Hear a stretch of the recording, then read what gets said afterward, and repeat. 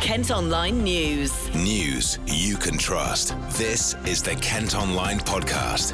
Nicola Everett. Hello, hope you're okay on Thursday, May the 6th. Thanks ever so much for downloading today's podcast. Our top story is that detectives investigating the murder of Kent PCSO Julia James say they still don't know why she was killed. The 53-year-old was out walking her dog Toby in Snowdown near Aylsham when she was attacked 9 days ago. Police say they've had more than 700 pieces of information to help with their inquiry and that solving the case is their number one priority. Well, Assistant Chief Constable Tom Richards held a press conference late yesterday afternoon. Here's what he had to say. As you know, my officers are investigating the murder of PCSO Julia James. If I could just start off by once again expressing my huge regret and sympathy for the event. My thoughts and feelings go out to the family and her colleagues. This is an awful, tragic incident that we are investigating. Julia was murdered on the edge of Ackholt Wood 8 days ago on Tuesday of last week, and we've been investigating relentlessly since then. Today we have released a photograph of Julia wearing the clothes that she was wearing when she was murdered. You'll see some dark-coloured Wellington-style boots, some blue jeans, and a light-coloured blue waterproof coat with a hood. You'll also see her dog, Toby, who was with her at the time she was murdered. I'm hoping that these images will spark a memory in someone, will help someone recall what they saw that could be of assistance to the investigation. I would like to thank particularly the local residents of Snowdown and Aylsham. They've been massively supportive and patient with the investigation. They've provided over 700 pieces of information to the investigation team. That is so important. It's helping us to piece together everything that happened at that time. I would again appeal for anybody who has any information, any recollection, anybody who was in that location on Monday, Tuesday or Wednesday last week in the area of the woods and fields to the south of Aylsham. Thank you.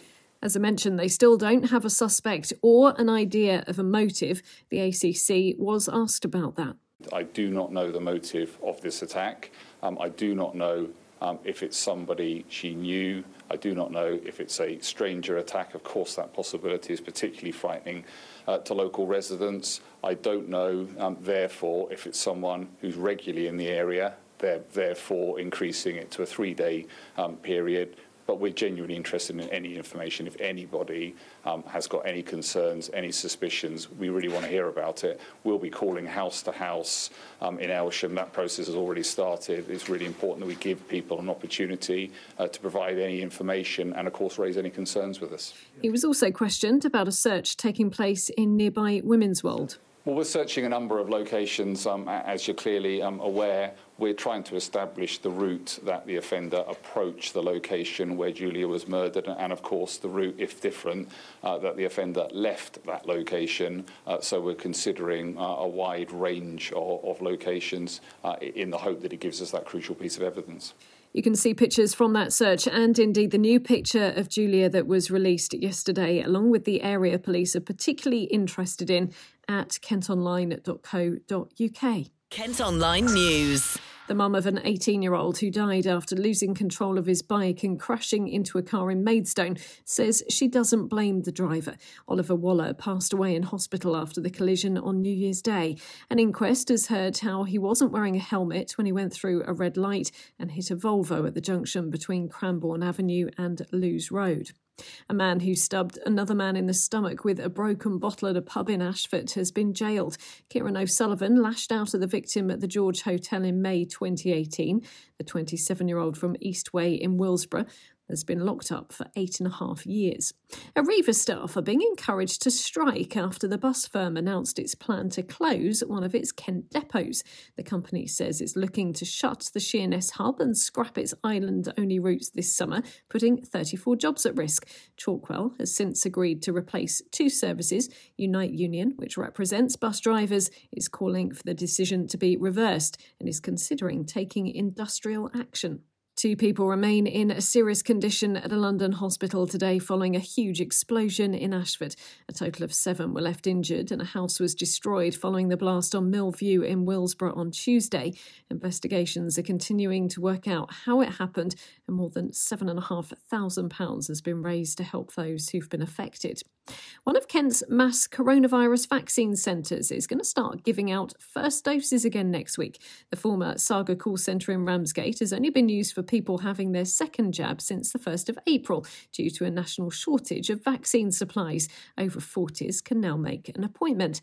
Meantime, the partner of a Ramsgate man who spent more than 100 days in intensive care with COVID has told the Kent Online podcast how she wears one of his T-shirts every day to feel close to him.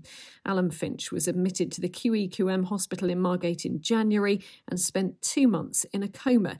His family were twice told to come and say goodbye. Well, I've been speaking to Claire about Alan's battle and how she's also drawn strength from a TV presenter. Well, firstly, Claire, thanks ever so much for chatting to us. I guess the first thing we have to ask is, how are you? But also, how is Alan? Can you give us an update? When I spoke to the nurses first thing this morning, he'd had a good night. He'd woken up, been awake since about 4 a.m. and his temperature's been okay because he had a bit of a high temperature yesterday, which they worry about. But yeah, it's been okay. But yeah, he's fighting, he's doing good. The rehab's going really well at the moment, and I saw his doctor, and they said he's doing really well. Really, really well. I can't thank the NHS enough. Amazing people. I mean, that's absolutely fantastic news. Just take us back, if you don't mind, to January when he first went into hospital. Yeah. You couldn't have possibly imagined that he would have spent such a long time in intensive care. I mean, we'd heard all the stories, haven't we, about COVID? Yeah. Pretty much almost a year into the pandemic. What was it like back in January at that time? Well, we both got it.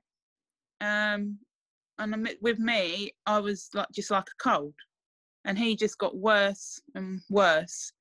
And just in the end, I called an ambulance. I phoned 111.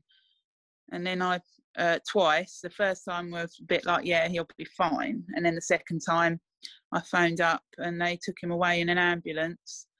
And then the second day they put him in a coma. And he's passed a very unenviable milestone, really, of 100 days in intensive care. I mean, that just shows the skill of the medical teams, doesn't it? And what they're able to do. But you were able to see him, weren't you?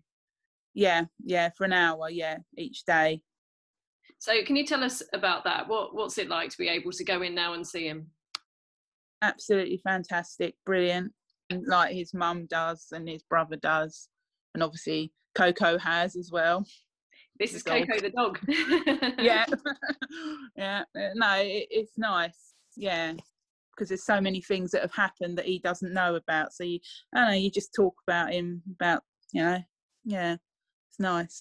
Like talking about the future as well. Absolutely. I'm sure you are feeling much more positive now, aren't you, about the way forward, because there were some very dark times.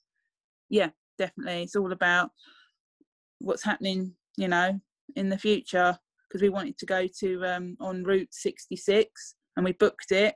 But obviously we've had to change that to the next couple of years to go, but we're definitely going to do it. Absolutely. Well, that's something amazing to look forward to. I was reading the press release that the hospital sent out, and a really lovely part that you've been wearing one of Alan's T-shirts, just so that, you've got one on today. That's fantastic. Yeah. When did you decide to do that? Right, from the first day that he went. Every day I have.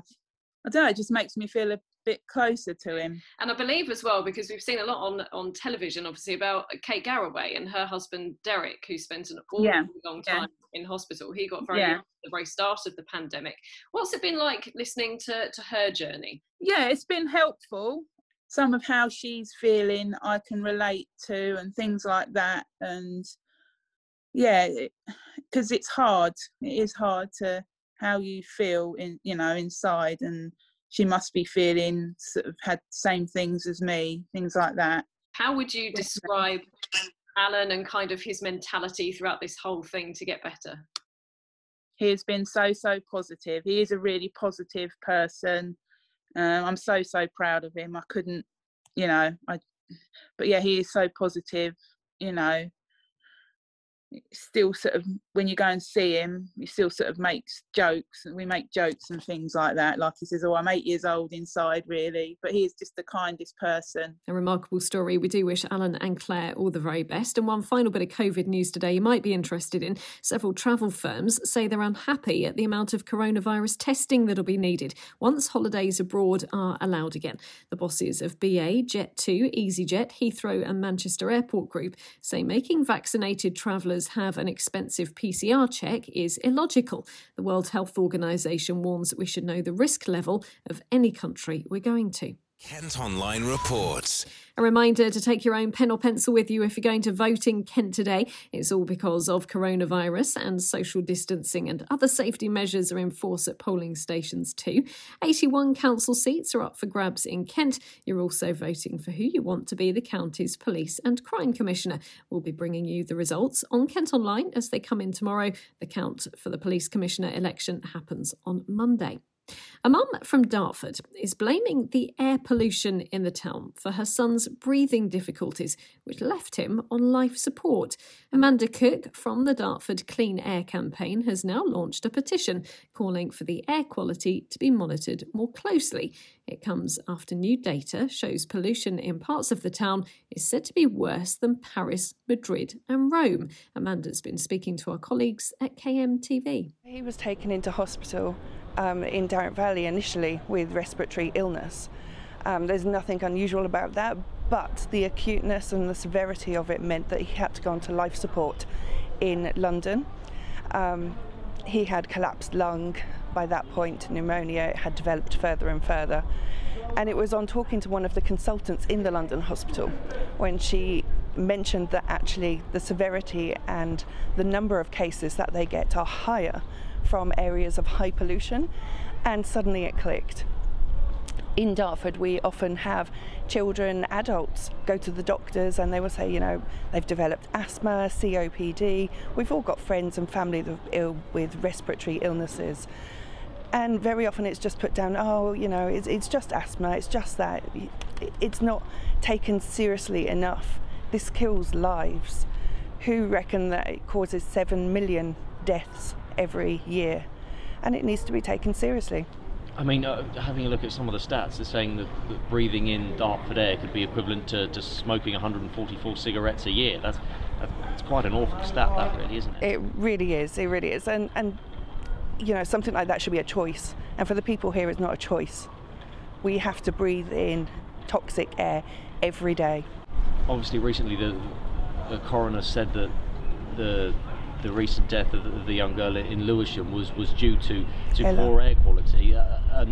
Is that something that you think we could see more of here in Dartford? Thoughts go to her family. It's just absolutely awful. Unfortunately, it's not that rare. It is more common, and very often it's just not acknowledged. There are deaths in Dartford, there are deaths in Kent, and they are not acknowledged. They're not given the recognition of air pollution. What do you want to see happen? I want to see immediately PM 2.5 monitored accurately so that we can take the appropriate action. In Dartford, we are over the WHO guidelines of 10 milligrams. There is no safe amount of pollution that you can put in your body, but when we're over guidelines, that's really not good.